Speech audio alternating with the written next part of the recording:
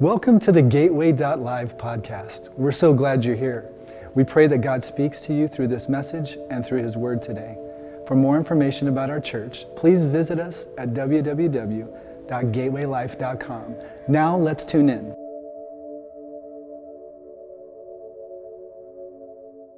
Go ahead and open up to Mark chapter 2. Mark chapter 2, if you've got a Bible, it's going to come up on the screen today, but I'm so excited to be here with you. We're going to begin in Mark chapter 2, beginning in verse 1. I'm going to go ahead and start there. It says this. It says, "And again he entered Capernaum. After some days it was heard that he was in the house. Immediately many gathered together so that there was no longer room to receive them, not even near the door. And he preached the word to them. Then they came to him, bringing a paralytic who was carried by 4 men.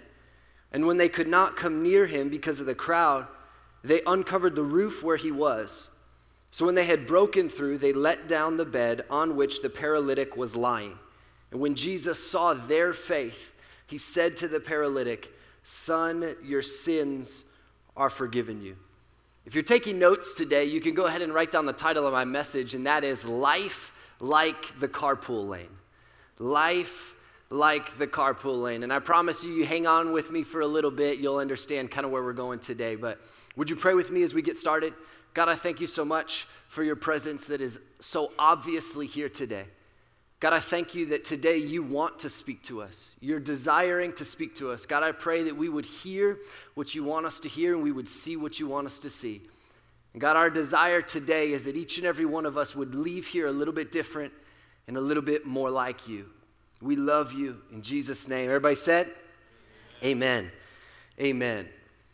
Well, I love road trips. Does anybody else, you love road trips? You love you a good old-fashioned road trip, okay? Not very many of us, okay? Let me show of hands, you hate road trips. Okay, that's the majority there. You and my wife included. My wife cannot stand road trips. I, in fact, love them. Give me some sunflower seeds and a Red Bull or maybe some coffee, and I'm good to go. Matter of fact, we don't have to talk. Like, we don't need the radio on. I am good to go. Just give me some of those things, and I'm good to go. I love road trips. Matter of fact, if I'm going to be honest with you today, I just love driving in general. I was one of those kids that you know, like I beat the DMV workers to the DMV the day that I was allowed to get my license, right? Other people, you guys camp out for cell phones and the new TV at Best Buy. I camped out for my license, right? Like that's just what I did. I love driving. In fact, when my wife and I go places, most often I just drive, and she just generally doesn't like to as much, and I love driving. Matter of fact, I even grew up in the city for most of my life, in or around the city, and I even learned to love traffic. I learned to get used to traffic. But my favorite thing, honestly, about driving is the carpool lane. Can anybody relate with me? You love the carpool lane. The carpool lane is designed for those of us that are traveling with 2 or more people, right? We've got a couple other people in our vehicle, and I tell you what, there is no sweeter feeling than pulling up on bumper-to-bumper traffic, knowing full well that you're about to just merge and cruise past all of them. You know what I'm saying? Many of you rely on the carpool lane, maybe even to get here today, or maybe to go to work every single day. You know, I'm not necessarily the most patient driver, though, if I could admit. I apologize if I honked at any one of you on the way in here today, all right? It was a mistake. It was turning. Don't worry about it.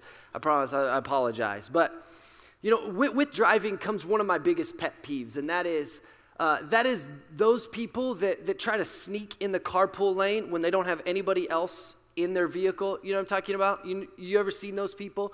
They kind of sneak in the carpool lane. They're all by themselves, and they just take up space in the carpool lane, right? So I can't drive as fast. I can't get around as quickly. You know what I'm talking about? I know none of you in this room have ever done that before, though. I know none of you have ever done that. But it kind of in preparation for today, I went ahead and Googled some of the outrageous things that some people have done in order to kind of get by driving in the carpool lane when they don't have another person with them. Maybe you've seen some of this. Hopefully you've never done one of these things that I'm about to say, but one of the things that someone has done, they didn't have anybody else in their car, in an effort to get by in the carpool lane, they just they bought a fake skeleton and just put it in the passenger seat. Some guy just put a fake skeleton in the passenger seat thinking that was gonna work. Another mom got pulled over because she just threw a bunch of car seats in the car and figured like maybe they won't know that they're empty. You know what I'm talking about? Another guy just threw his dog in the passenger seat, right? Just big dog right in the passenger. Man's best friend, of course that's got to work, right? No, he got a $500 fine. One of my favorite things though, as I was researching, people put mannequins in the car. People just put human clothes around like piles of wood. I don't know how that works at all, but one of the funniest things that I saw was, did you know that there is actually someone out there making a living off hiring out people to ride with you to and from work? Did you know that? You could pay somebody to just ride in your car so that you could get to and from, and they'll just hang out. They'll just chill with you all day, and then they'll just be there to come home so you can get home faster. Can you believe that? Like all of this work just so that they could drive in the carpool lane when they don't have another person with them. I think it's interesting today when we begin to think about all of the things in life that were designed to be done with other people that we in fact try to do by ourselves. Life itself, in fact, was designed and created to be done in community. And yet what I've found is that so many of us, we have been going through life for X number of years isolated, thinking that we can get by and we can do it by ourselves. But life requires community. Life was designed to be done in community. You see, what I've learned over the course of even my life is that so often when we're not winning at things, or maybe somebody offends us, maybe in the neighborhood, or maybe even at church, or at the job, or we don't like what that person said about us, or we didn't really like that look that person gave us, or whatever the case may be, what happens is we retreat from community and in turn remove ourselves from relationships and partnerships, all because we think it's going to be easier. We think that if we just do it by ourselves, if we just hey, let's just not be in community, let's just do it by ourselves, it'll be easier. Have you ever thought that before? Have you maybe even felt that or said that before? So you have to understand today that isolation is a dangerous place to be. When you're by yourself, there's no one there to strengthen you. There's no one to encourage you when you need encouragement. There's no one to sharpen you. There's no one there to lift you up or to help you see things that are going on even in your own life. God has called you and I to be part of community. But isolation is a dangerous place to be. Look at what it says in Proverbs chapter 18 and verse 1. It says, a man who isolates himself seeks his own desire. He rages against all wise judgment. In Genesis chapter 2, the Bible says, and the Lord God said, it is not good that man should be alone. So I will make him a helper comparable to him. You see, from the beginning of time, the enemy has been on a mission to separate family and destroy community. He's been on a mission to do so. We see it clearly in Genesis 3. And the question I would ask today is, why is he so on a mission in order to do that? But the reality is because that community is close to God's heart and it is vital to our human experience. It's because there's power in community. It's because there's strength and hope and life in community. That's why when we talk about these gateway gatherings that we have, that's why those are so important. That's why getting involved in women's ministry and attending Rooted is so important, or getting involved with men's ministry and Stand with Six is so important, because there's power in community. Even down to Gateway students, our whole ministry is built on crews, small groups of students doing life together. Why? Because there is power in community, and we have seen it played out over the last year and a half as we made a transition in students. There's power in community. You have to understand that alone and isolated is even an unhealthy place for you and I to live. It's not how we were designed to live. Did you know that you were, in fact, created for community? And to live any other way would be to settle for less than what God has for you. We were created for community. You know, we live in a time right now where we are more connected than ever and yet more disconnected than we've ever been. Have you seen this a little bit? We even go through life sometimes with these fake substitutes of true community like social media and stuff like that. Those are just our ways of throwing a dog in the car and trying to get by in the carpool lane. When in reality, we were designed to do life with one another. That means going to coffee with one another. That means being able to share experiences and what's going on with one another. That means calling each other during the week, having that person that you can call when you don't feel like you can call anybody else. It means doing life together on a daily basis. But so many of us have settled for these fake substitutes of true community and really maybe have forgotten what true community is supposed to look like. But we see God's pattern for true community here in Acts chapter 2, beginning of the early church. In Acts chapter 2 and verse 42, it says this. It says, every believer was faithfully devoted to following the teachings of the apostles. Their hearts were mutually linked to one another, sharing communion and coming together regularly for prayer. A deep sense of holy awe swept over everyone, and the apostles performed many miraculous signs and wonders. All the believers were in fellowship as one body, and they shared with one another whatever they had. You see, this is how you were created to live. This is, in fact, how you were created to function. And may I submit to you today that this, in fact, is how the church is supposed to function as well. That our job is to do everything we can to bring other people into this very community and into community with God. It's how we were created to live. But the enemy would love nothing more than for you to miss out on the very thing that he's lost out on already and spend a majority of your life in isolation. He would love for you to sit in isolation far longer than you're supposed to. He'll use things like your past. Have you seen this before? Barriers to community that the enemy will kind of throw up in front of us. He'll come to you in vulnerable times, and he'll throw your past in your face and say, hey, remember what you did? Remember what you've done? Remember that relationship that you were a part of that didn't work? Yeah, you probably shouldn't engage in community again. Because what if that happens again? What if you get hurt again? What if you mess up and make another mistake again? Yeah, you probably should just stay by yourself because it's easier, right? Have you heard that before? You need to understand today that there is strength in community. And your Bible and my Bible says in 2 Corinthians chapter 5 and verse 17 that therefore if anyone is in Christ, he is a new creation. Old things have passed away. Behold, all things have become new. You need to understand today that all of those things are lies from the enemy. You were created for community. In fact, you need community. Doesn't matter what you've done, where you've come from. You need community, and in fact, you were created for it. Doesn't matter what has happened in the past. Keep moving forwards. Another thing that the enemy oftentimes will do, or barriers even in our own life that will keep us from community, is pride. Have you ever said this before? I got this.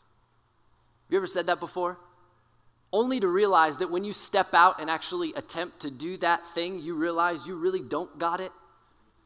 You really don't have it all together. You really can't do this all by yourself. You got to understand today that it is impossible to thrive in isolation. See, when you're alone, there's no one to sharpen you. There's no one to strengthen you. There's no one to encourage you, no one to lift you up, no one to help keep you moving forwards.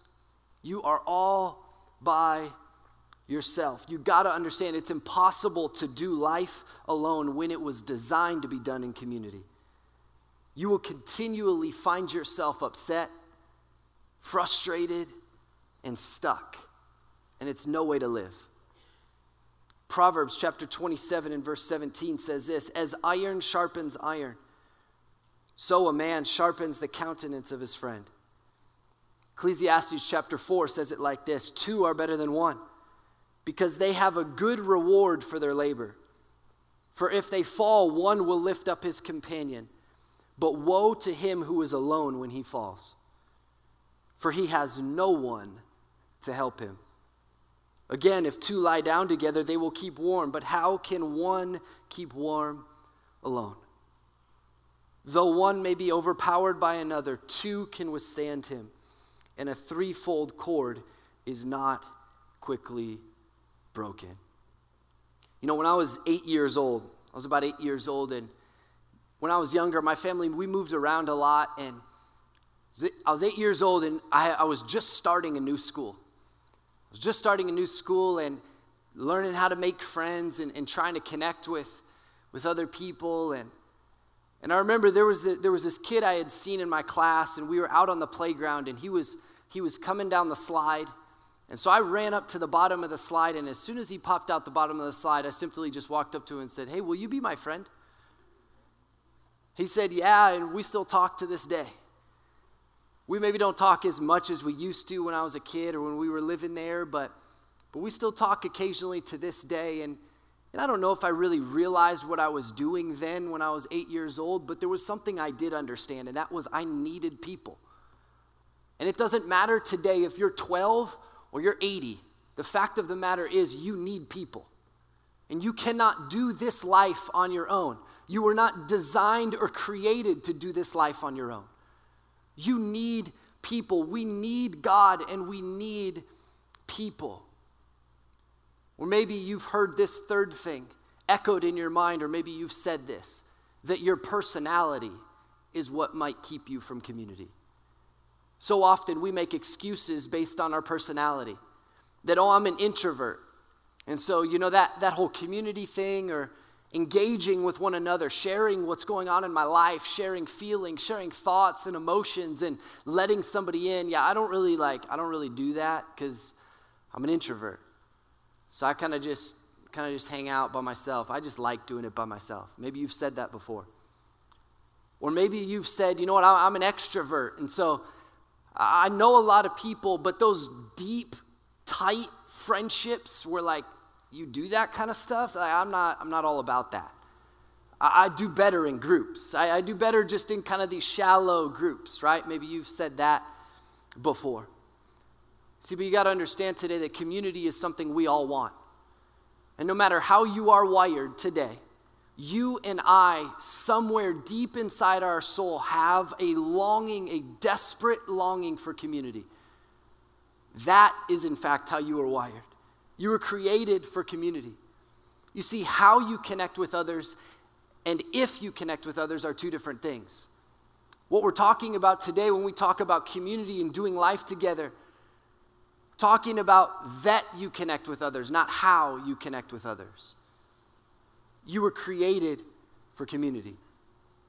Now, as we began today, we opened with a story in Mark chapter 2 of this man who is broken. He's hurting. He is there, just lying there, paralyzed, desperately looking for healing, for something to change in his life. And we see in Mark chapter 2 that he has a community of people around him.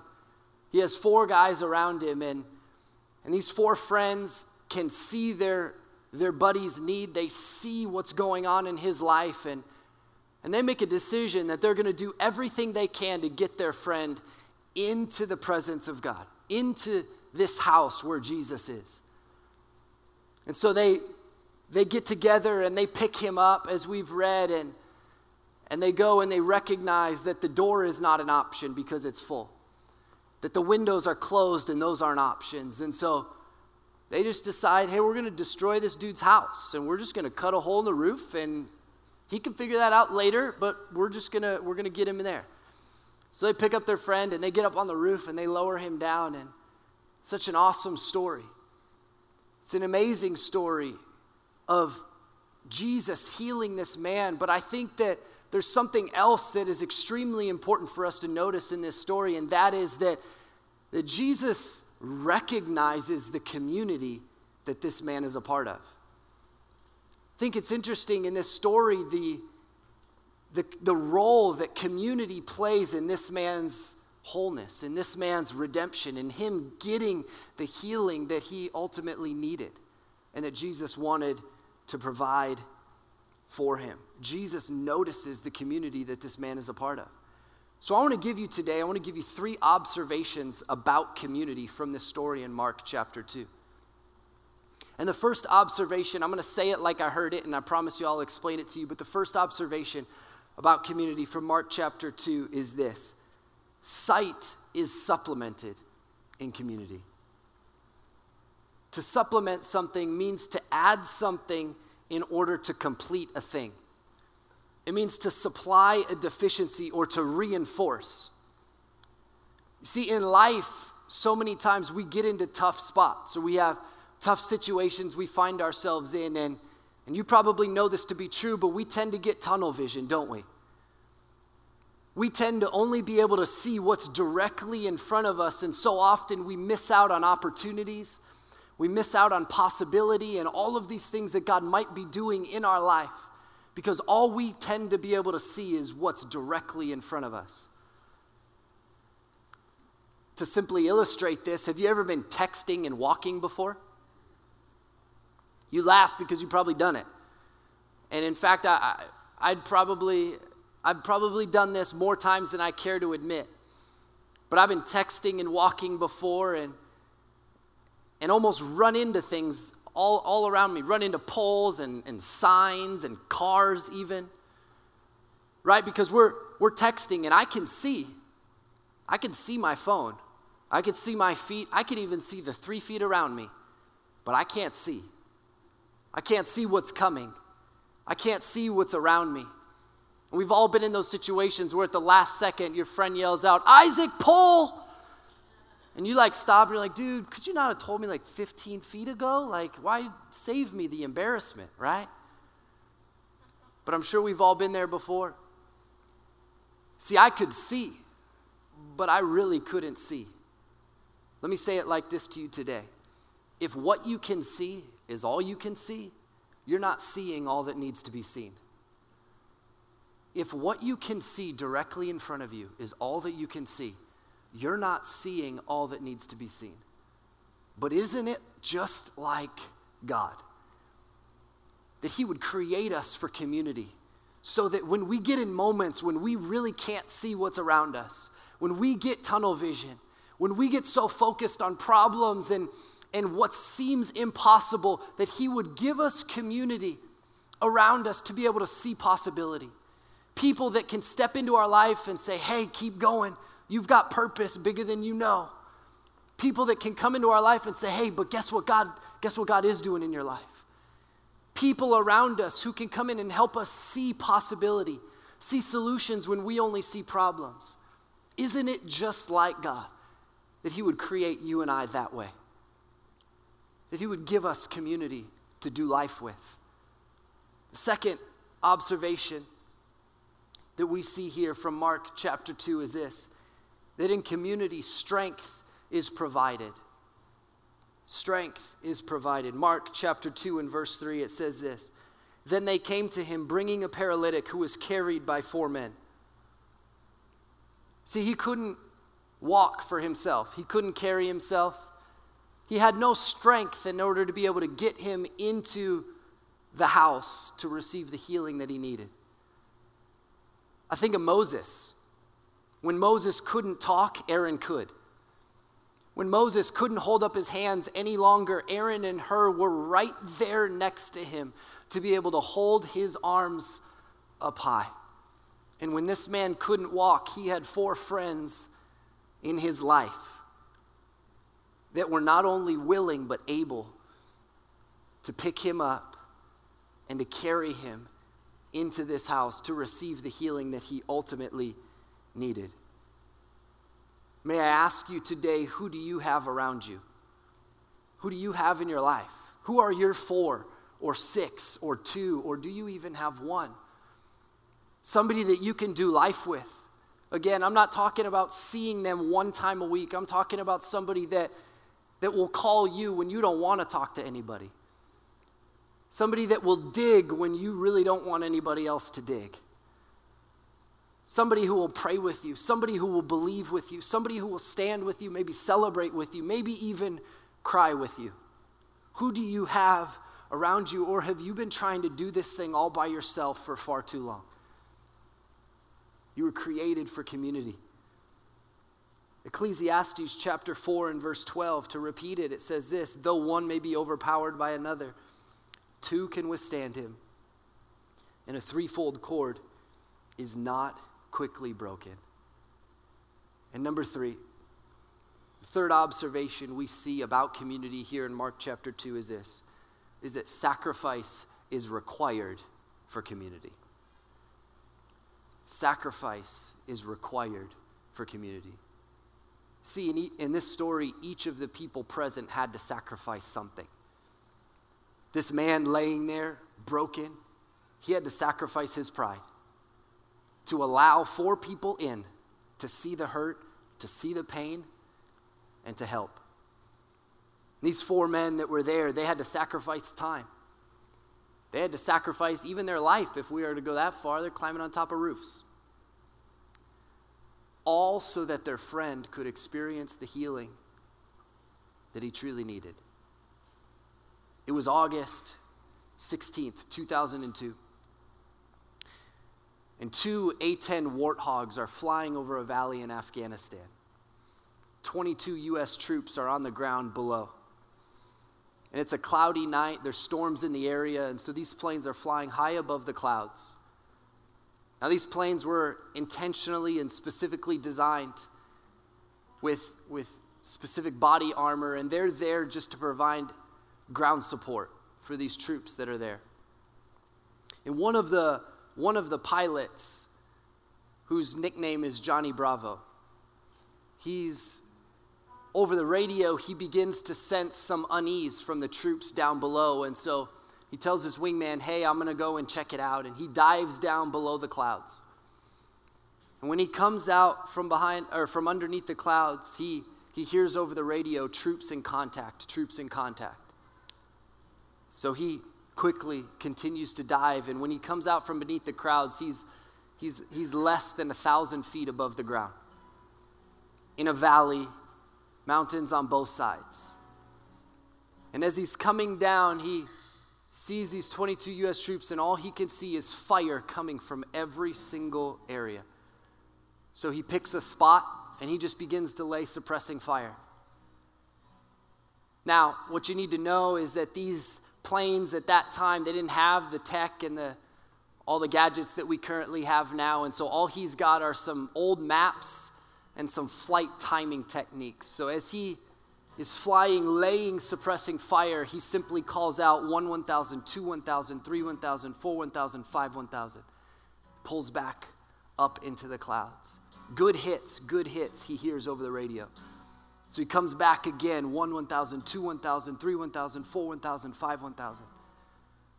He continues this pattern over and over again until he runs out of ammo. He comes back up to the top of the clouds to get his wingman. He says, hey, we need you down there. His wingman isn't as confident as Johnny Bravo was, and so he says, hey, I'll go with you. With no ammo, together they dive down below the clouds. And as they do, Johnny Bravo begins to count out loud 1 1,000, 2 1,000, 3 1,000, 4 1,000, 5 1,000, as his wingman lays suppressing fire. They continue to repeat this pattern over and over and over again. That night, 22 U.S. soldiers went home safely. 0 casualties. Afterwards, Johnny Bravo was interviewed, and he was asked, hey, what would compel you to do such a thing? Why did you do that? And he simply responded, because they would have done it for me. Why did you sacrifice for that group of people? Because they would have done it for me. See, sacrifice is required for that type of brotherhood to be there. In community, sacrifice is required. We see it in Acts chapter 2. When the early church gathered together, they shared with one another. They brought gifts and they gave to one another as each other needed with no real thought of their own. See, sacrifice is required for community, sacrificing for one another so that they may gain, so that they may grow. Did you know that the very essence even of the gospel is about sacrifice? That God would send his son, Jesus, as a sacrifice for you and for me to bring us back into community with him? Look at what it says in Galatians chapter 4. In verse 4, it says, "But when the fullness of the time had come, God sent forth his son, born of a woman, born under the law, to redeem those who were under the law, that we might receive the adoption as sons. And because you are sons, God has sent forth the Spirit of his Son into your hearts, crying out, 'Abba, Father.'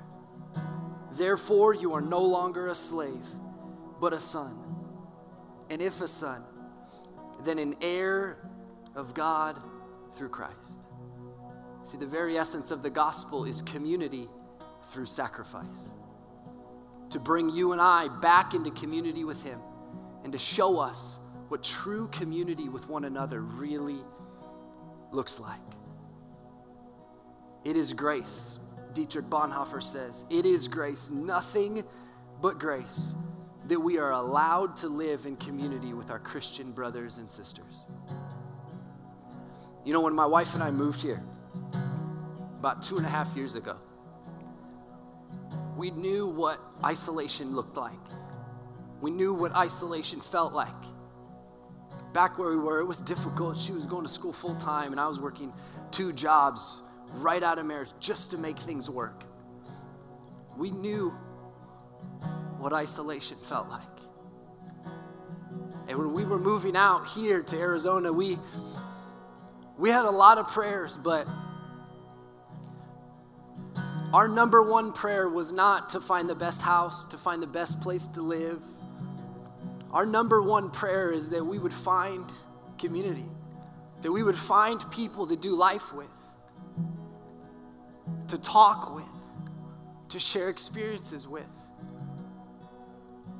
And many of you know, but we're expecting our first baby in 4 weeks. And just last week, you guys, so many of you from the church, held a baby shower for my wife. And there was a moment at the end when everybody gathered together to pray, and she just broke down. And she said, "This is what we were praying for. This is what we were longing for." See, what made this home for us was not the fact that we have an address here.